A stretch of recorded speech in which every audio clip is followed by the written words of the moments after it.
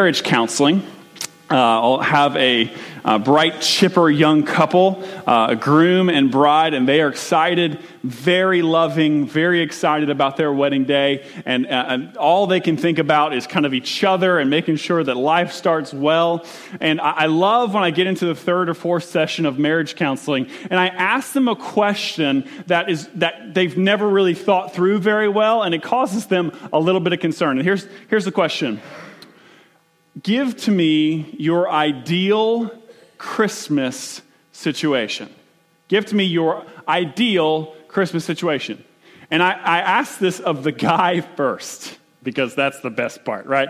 And he begins to say what he expects of the Christmas holiday. And what's funny is just watching the bride face just kind of maneuver in all sorts of different ways, listening to his idea of what Christmas looks like to him. It's way different than what she thinks should happen. He might say, well, we're going to do it at my parents' house, and she's thought her whole entire life that we're going to do it at our house. I mean, he says, well, we open most of the gifts on Christmas Eve, and she says, oh, that's blasphemy. Well, why would you ever do that? I mean, so you can begin to see this friction because this is a conversation that they've never had before, specifically about where they are going to spend individual holidays, Thanksgiving, Easter, Christmas, all of that they really haven't thought through. They've thought about spending them together, obviously, but they've never thought about where they're going to spend this. And I know this very well because Adrian and I went through this. Getting my grammar right. Adrian and I went through this same thing ourselves, wondering where are we going to spend these very special holidays? Because she had an idea and I had an idea, and we were having some friction in our first couple of years of marriage. And so I said, "Listen, honey, this is what I want you to do. Go back in a room, get a piece of paper, fill out every holiday that you think we should spend with your family, and every holiday you think that we should spend with my family." And so this is her list for her family. Christmas, Easter, Thanksgiving, Memorial Day, and 4th of July. This is my list. Arbor Day, Flag Day, Halloween, and Hanukkah. Obviously some friction there. Now, if you know my wife, that is a completely fictional story. No part of that is true. But what the point there is I want to make sure that you understand, there's friction when we start blending families together. When you have one family of the groom, one family of the bride, and things begin to come together in holy matrimony. I don't even know why we call that, because it's not holy. It comes together, and there begins to be some friction. Here's the reason why. It's because there is an idea of what a family relationship should be, and then there's reality. There's an idea, which is usually perfection. Right? We usually think through a family relationship, or our families are going to blend together rather nicely, and it's going to be really nice. Then there's reality. And reality is that there's sin in the world, and that we are all broken people. And when you mix broken people with other broken people, all you're going to get is double the amount of brokenness, right? And so really what we have is a healthy situation, which is the ideal, and then we have an unhealthy situation, which is actually reality. And so what I really want to talk about this morning is, how do we deal with this in the church? Because we're all a bunch of broken people. We have an idea of what we think the church should be and how healthy it should be. But the problem is all of us are broken. And so when you mix all of us together, sometimes you're going to get a very unhealthy result.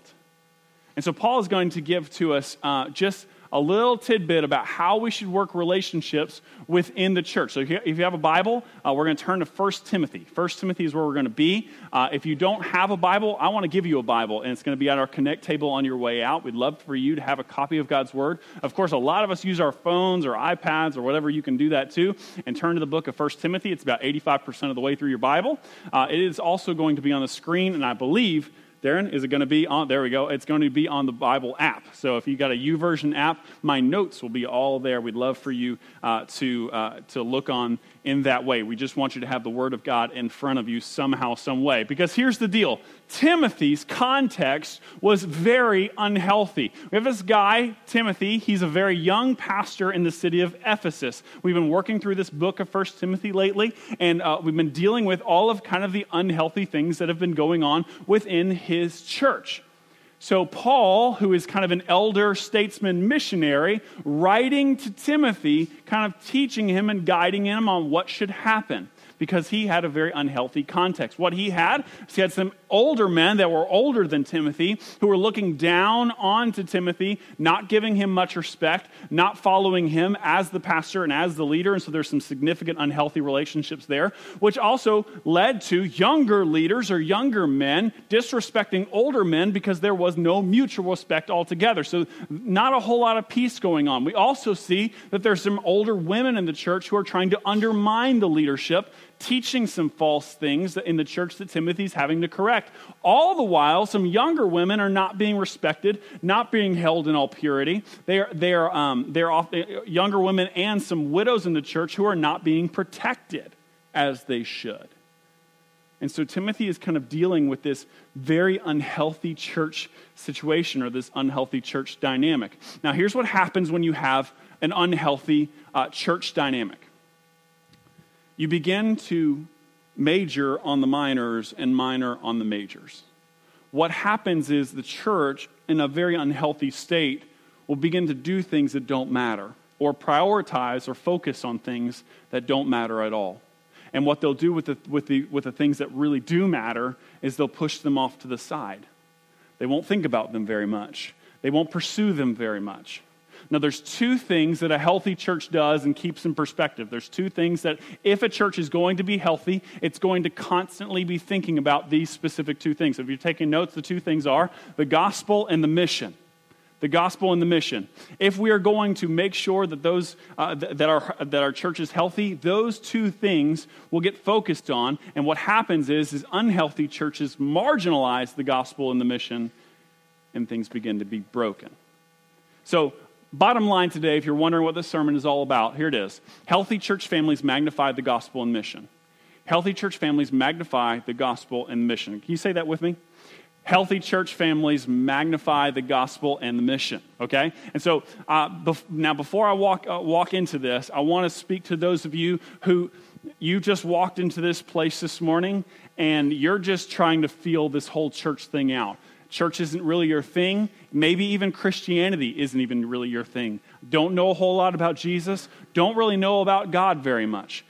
I want to just speak to you for just a moment because right there I just said something that has a lot of churchy language in it. Healthy church magnifies gospel and mission, right? And you're thinking, I don't even know if I want to be here this morning. I don't even know if I want to be a part of a church. I'm not really sure about Jesus. Believe me, I'm so glad that you're here, and I want you to not check out. I want you to lean in. Here's why. Because you are the most objective person in this room. Because you're not in the church, and so therefore you're outside of it, and you can look at it and find out whether it's healthy or unhealthy. You can look at it and decide. Given some tools and given some perspective, you can say, hey, I think I've been given this gift of being able to see from the outside, and what happens is you can decide whether you're going to jump in or whether you're going to keep looking. So I want you to lean in because you have the gift of objectivity. All of us inside of the church kind of have to fix things or run things through from the inside. But you have a gift of looking at it from the outside, and what I want you to decide is this a healthy church? And if it is, do I want to jump into it? Do I want to discover more of it? Or do I want to keep looking?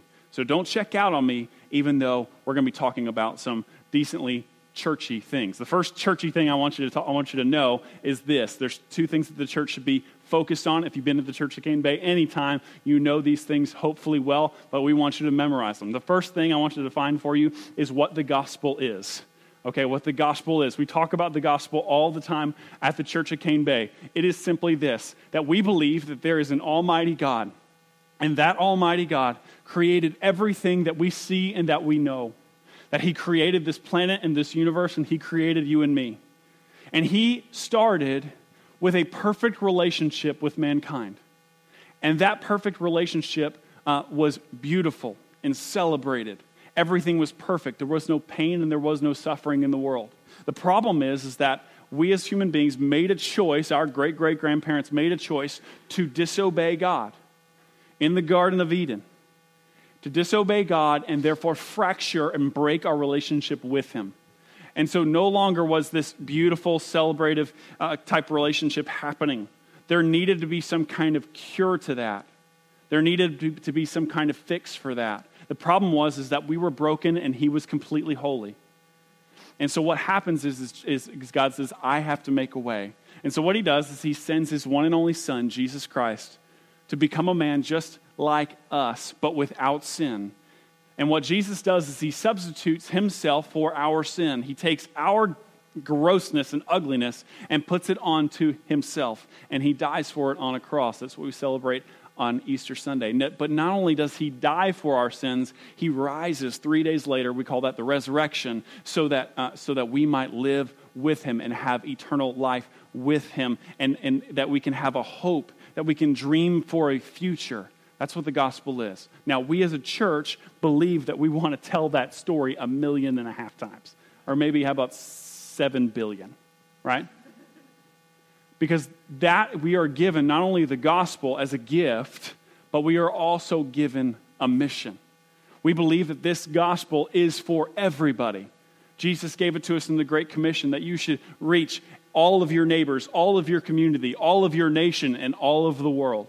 Of course, we are just a local church, a very local expression. There's tons of churches out there, right? And we want to be a very local expression right here. We believe that God has gifted us a 10-mile radius for people to be responsible for, so that we could, and there's about 70,000 people, and it's growing every single day within that circle, so that people would have multiple opportunities to hear, see, and respond to the gospel. So that everything we do here is an effort to preach and teach the gospel, to make disciples. That's another churchy word, right? To make disciples, which means followers of Jesus, of every single person inside of that circle. Now, if we lose sight of the gospel, and if we lose sight of the mission, which go hand in hand, and we begin to focus on stupid things, churches do this all the time, the color of the carpet, a specific ministry that doesn't really matter, people's drama. Also, if we begin to focus in on those things and forget the gospel and the mission, we become a very unhealthy church. And so what we want to do is focus on the gospel and the mission, so that we can be a very healthy family.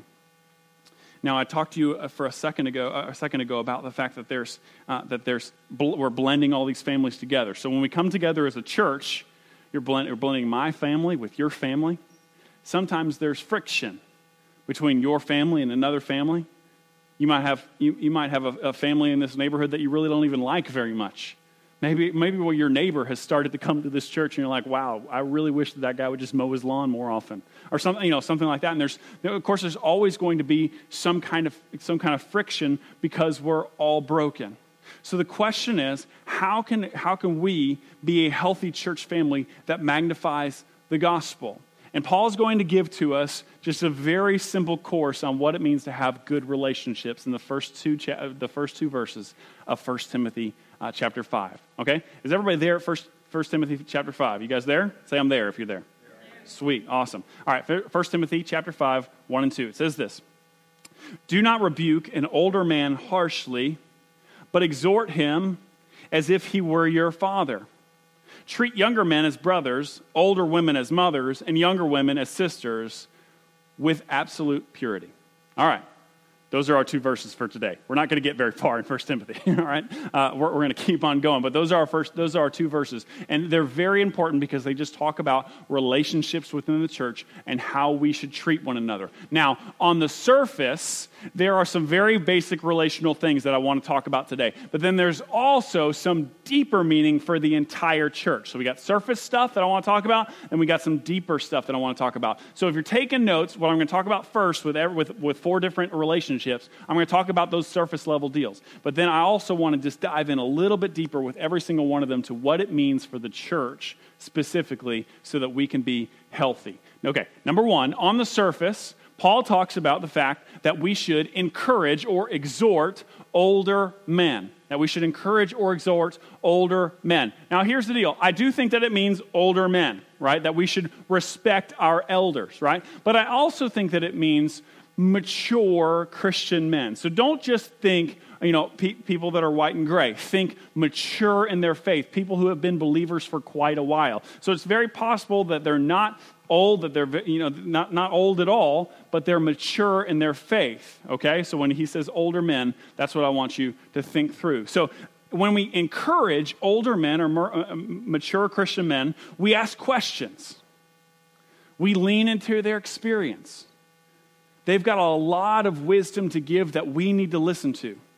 And odds are, the questions that you have, they have answers, because they've probably done some of these things before. And they know where the landmines are in life for us to kind of avoid, right? Now, when I teach my son, I'm glad that he's in here. I think he's in here. Yeah, he's right over there. Cool. When I teach my son how to play baseball, he loves baseball. He really wants to know how to hit really well and throw really well. And mechanics are pretty important in baseball. Where you put your feet, where you put your hands, how your arms go, all that stuff. I spent a long time playing baseball when I was in high school.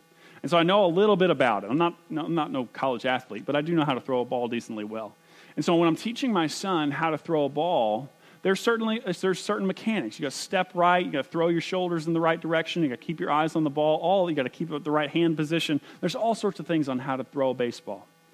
Here's what I know about teaching Haddon, is that when he listens to me, when he listens to advice and he does what I ask him to do, things go well and the ball goes in the right direction.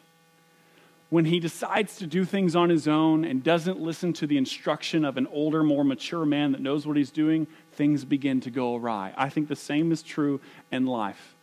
When we begin to talk and think through and ask questions of more mature people in our life, things will go better. A healthy church will often listen to their mature men. Now, on a much deeper level, what this teaches us is to be faithful followers. If we are going to listen to mature men inside of our church, it teaches us how to be a faithful follower of Jesus. Think about this for a second. If you were an outsider looking in to our church, and you looked at a bunch of people who were unwilling to listen to the wisest amongst them, why would you want to follow them? Why would you want to be a part of that group? This is a group of people, a church who claims to be brothers and sisters inside of a home called the church, right? And they claim to be submissive to a heavenly Father, but yet they can't be submissive to more mature and older and wiser men in their church? Why would you want to join that? That doesn't make any sense. And so from the outsider looking in, it teaches us some submission, some biblical, godly submission, if we can listen to older, wiser men inside of our church who are giving out or dishing out some wisdom that we need to be listening to. Okay? Secondly, he talks about younger men. So on a surface level, it means that we should respect younger men. We need to respect younger men, and this means lesser mature Christians, guys who may have come to Christ kind of decently recently. And they're trying to think through what is their place, what is their gifting, how should they serve. The church should be a place for opportunity, an opportunity for them to lead, opportunities for them to fail with some grace, okay? I know in my own life, I have this guy, his name is Jeff. He doesn't go to church here. But he's just a very, very godly man. And I meet with him on probably 2 or 3 times a month. He's about 20 years older than me, and just he loves Jesus, has been a believer longer than I've been alive, and he just has a lot of wisdom. And so he's an older man that I love and I exhort and I encourage. But here's what he does for me. He respects me as a younger leader. And he allows me opportunity for failure. And when I fail and I tell him about my failures, he's very just loving and merciful and good. He points things out that I might not see. For me, he critiques me in certain ways, and he points things out for me that other people are not bold enough to do for me. And he just allows me to fail. He allows me to fail with grace. And so I think the church should be a place not only that encourages, that respects younger men, but also encourages leadership. Okay? So on a much deeper level, we're respecting these young men, but we're also encouraging new and developing leaders. We don't need to hold people back because they haven't been Christians long enough. Okay? We need to make sure that we give them opportunities, and we're gonna know that they're messy. We're gonna know that they have flaws. We're gonna know that they do things wrong. But we're going to be an opportunity as a church to give a lot of grace to that situation. Okay? One of one of the people that I love in our church, and he's in this room, and I don't want to embarrass him, but this is a guy who's mature in his faith. He's certainly not the oldest person in the room, but he's just a mature Christian man who has been very patient with us for several years as a church. And Mark Milos, I don't know where you are, but you're in this room somewhere. And what I love about Mark is that he takes younger men and disciples them. He loves on them. He works hard for our church. And then sometimes, like, we as younger pastors, like, we're all in our 30s, right? And so, like, we make mistakes all the time. We're trying to figure out this whole church thing too. And what I love about Mark is that there's been several times where he'll pull us aside and say, hey, can we talk through some of these things? Giving us a lot of grace, pointing out some failures that we've been having. And then he comes along and says, hey, how can I be a part of the solution? That's a godly, experienced, mature Christian man giving opportunity to encourage new leadership. And I love that. And we need more folks like that. So if you are kind of consider yourself one of these kind of mature Christian men, my hope is that you will give opportunity for younger leaders at any given time, okay? So number three, we're gonna talk about women now. So he says that we should listen or treat older women as mothers, which I think what this means is on a very surface level, it means that we should listen to older, more mature Christian women in our church. We should listen to them. They've got a lot of wisdom. They're very perceptive. They're often very kind, and they're often very merciful. I know in my own life, my mom had the power to speak truth into me like no other. I mean, because she loved me at a level that is very difficult for me to comprehend. And then when I messed up, she was able to speak into my life like nobody else. And so there's women inside of this church, mature Christian women, that love the Lord, and they've got a lot of wisdom to give. And my hope as a church is that we would be very wise listeners. And here's the platform for these women, because it outlines it, I think, in Proverbs 31. It'll be up on the screen. This is the kind of identity of these women. It says, she is clothed with strength and dignity. She can laugh at the days to come. She speaks with wisdom, and faithful instruction is on her tongue. She watches over the affairs of her household and does not eat the bread of idleness. Her children arise and call her blessed. Her husband also, and he praises her. Many women do noble things, but you surpass them all. These are mature believers who love the Lord and have a lot of wisdom to give. Here's what I've noticed about older women who are mature in their faith. They are not offensive, nor are they very offendable. And here's what I mean by that.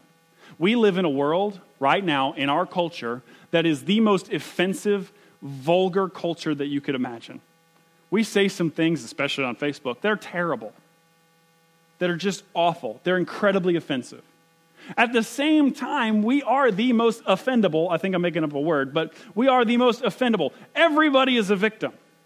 Everybody's got their thing that they are offended by. That they're so easily offended by somebody. Even when somebody is trying to celebrate something that is good, people can be offended by that. It's amazing to me. Because somehow it's popular to be a victim.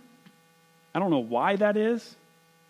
But we find some reason for somebody to offend us, and we get all upset. What I've noticed about older, mature Christian women is that they are neither offensive to people. They speak with wisdom and this gravity of mercy, but they are also not offended by much. They're very kind of they feel good in their own skin, and I think that's the kind of women that we want to produce as a church and look to as a church. Because these people rarely play the victim and they rarely make victims. And so, as on a much deeper level, our church needs to be a bunch of wise listeners. We need to be quiet and ask questions. Go into a conversation and speak less than what you do, especially with somebody who's older and wiser than you. We need to be a church, and here's where it really comes down in some of our relationships. We need to be a people that says, I need some help. I need you to speak into my life and critique my actions. That's a very vulnerable place. Wouldn't it be pretty vulnerable if you just looked at somebody that you knew was wiser than you and just gave them open rein to speak into your life some of the hardest truths? Do you have somebody in your life where you can look at and say, where am I failing? Where am I failing? What is one thing in my life that I need to change? that I need to rely on God to change in my life? Have you ever asked somebody that? You ever allowed somebody to speak those kind of truths into your life? My hope is that we would be wise listeners as a church, that we would not be afraid of those vulnerabilities, that we would have people in our life that speak into that. Fourth and final thing that Paul talks about. He says that we need to protect younger women. We need to protect younger women. And then in the verses following that we'll take a look at in the next couple weeks, he talks about widows and how the church is to minister to widows. And so we kind of put those together, that the church should be a place that protects the purity of younger women. You see, in Timothy's context, when Paul was writing to Timothy, women were not highly respected. They weren't given opportunity for education. They were often seen as objects in that culture, objects for men to do whatever they wished to do with them. And so they were not seen as beautiful creations of God. And so when Timothy says that you need to protect and provide protection over younger women of the faith, then that was pretty countercultural, that we should focus on these folks, that they should be part of our everyday living, that we should look after their purity. So Paul instructs them to say, I want you to protect them like you would a sister. So what we should do as a church is celebrate the beauty that is younger women and give them an opportunity to live their life, and protected. That the church should be a place that is a shelter for folks. And so on a much deeper level for everyone, the church should be a place of very strong refuge. That the outside world looks at our church not as a place where you can be hurt, but as a place where you can help the hurting, right? And so there's a place, I want our church to be known as, hey, if you're vulnerable, if you're struggling, if you've got some problems in your life, I really want to be a place that accepts you and loves you and takes broken people and loves them really well. And that people see our church as a place to go when they're struggling. For a place where we can be very vulnerable. Because that gospel that I spoke of earlier really takes broken people and puts them all together inside of a church, and they're still unhealthy this side of heaven. But my hope is that we would be, if we were to be a healthy church, we would be filled with unhealthy people who are accepting of broken people so that we can point them to the solution of Jesus. That's what we want to be. And that's what a healthy church look like if we can get all of these relationships right and if we can magnify the gospel and the mission. Now all of these relationships will happen. We will encourage older men. We will encourage younger men. We will listen to wise women. We will protect younger women of the faith. We will do all that if we focus on the gospel and the mission. If we begin to look at ourselves and serve ourselves, those people get pushed to the margins. We are no longer a safe place for people that need to be vulnerable. We are no longer a place for young leaders. So it's all about those relationships. So here's what I want to ask you. Where are you in these four points? Where are you on this scale? Are you an older, more mature Christian man? Are you a younger, less mature Christian man? Are you an older, more mature Christian woman? Or are you a younger, less mature Christian woman? Where are you in this scale? Think about that for a second. Where would you place yourself? Now, I only ask that to tell you this. It's kind of a trick question. It's a trick question because I don't believe that any of us in this room have arrived. I don't believe that any of us, I can point to any one person in this room and say, yes, that person is mature, that person has made it, that person is totally godly, and there is nowhere they can go from here, right? That person doesn't exist, right? And also, I don't think there's anybody in this room that doesn't have something to give to somebody else. You are part right now, because you have heard the gospel this morning, you are a privileged few that 2 billion people in our world have never heard. So even if you walked out of here not believing the gospel, you have something to give to somebody else. You can tell them, at least I know who Jesus is. So the bottom is very low, and the top is very high. What I believe is that we are all in the middle. We are all in the middle. I don't think that any of us have arrived, and neither do I think that none of us have anything to give. I think that we are all middle men and middle women. And here's what that means for you. I want you to think about how this week you can have one hand up and one hand down. Here's what I mean by one hand up and one hand down.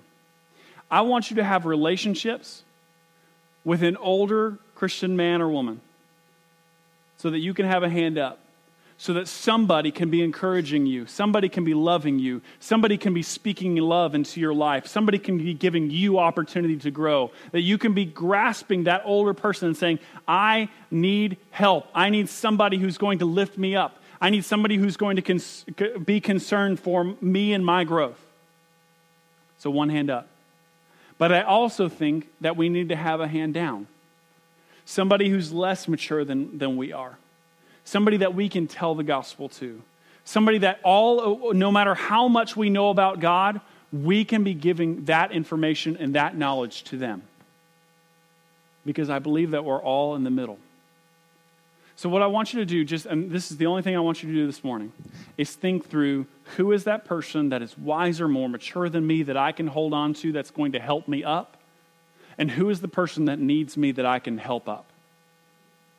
Okay, and that might, moms and dads, that might be your children.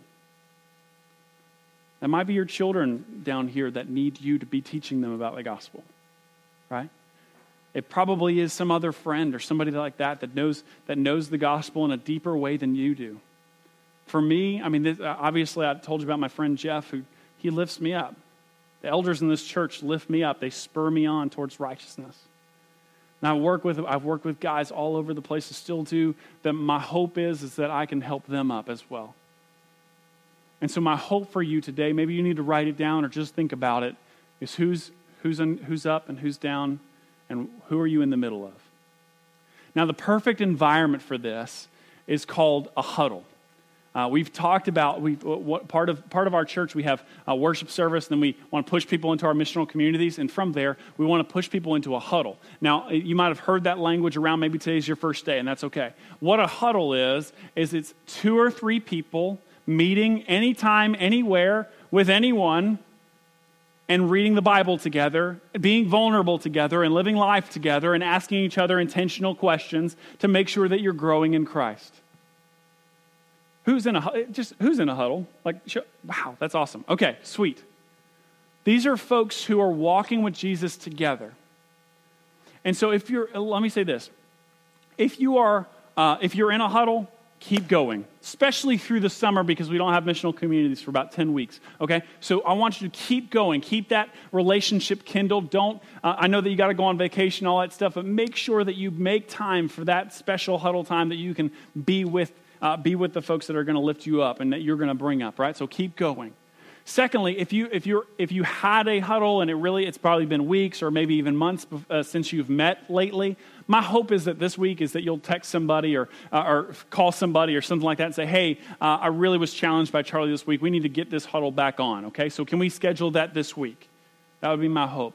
If you've never been in a huddle, you don't even know what that means, you need to know a little bit more information about what that means, I want to inform you.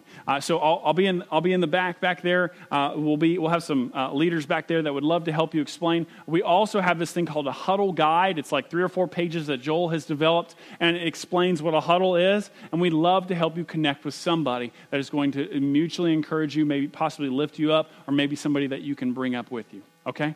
So that's what I want you to think through. Who's up, who's down, and then who can you huddle with this week so that you can grow in relationship together, mutually encourage one another, and that we can be a healthy church that magnifies the gospel and the mission. All right? Let's pray together. Father, you're good. You're always good. You're always strong. You always are willing to help us to grow. You're moving in this church in ways that maybe I don't even understand, but I'm thankful for. And God, I do pray that we would be a healthy church that focuses in on the gospel, that focuses in on the mission. Father, I pray that maybe this is just a practical word for folks, that they might be able to kind of see where they need help from somebody who might be more mature than they are, that they need to sit and listen. Or maybe it's they need to speak into somebody else's life. It might be that they need to help somebody else up. God, I pray that you'd give them boldness and intentionality this week to have a meeting, talk through Scripture, pray together. Father, I pray that you would just spur them on. And God, I just ask for the person in the room that I mentioned that doesn't know you, doesn't know about this church thing, doesn't know about this Jesus thing. God, I pray that they would have been maybe encouraged just to jump in, take another step forward.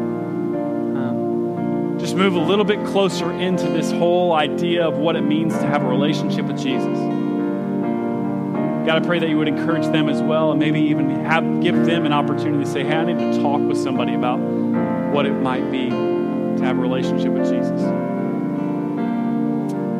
But God, thank you for the worship that we've been able to experience today. Thank you that you've been present with us. And God, I pray that we would be a healthy church that focuses on the greatest story that has ever been told, the story of Jesus coming to rescue us. And I pray that we would be bold in order to tell the world that story millions upon billions of times so that the world would know that you are our Savior, that you do good always. God, thank you for being good to us. Amen.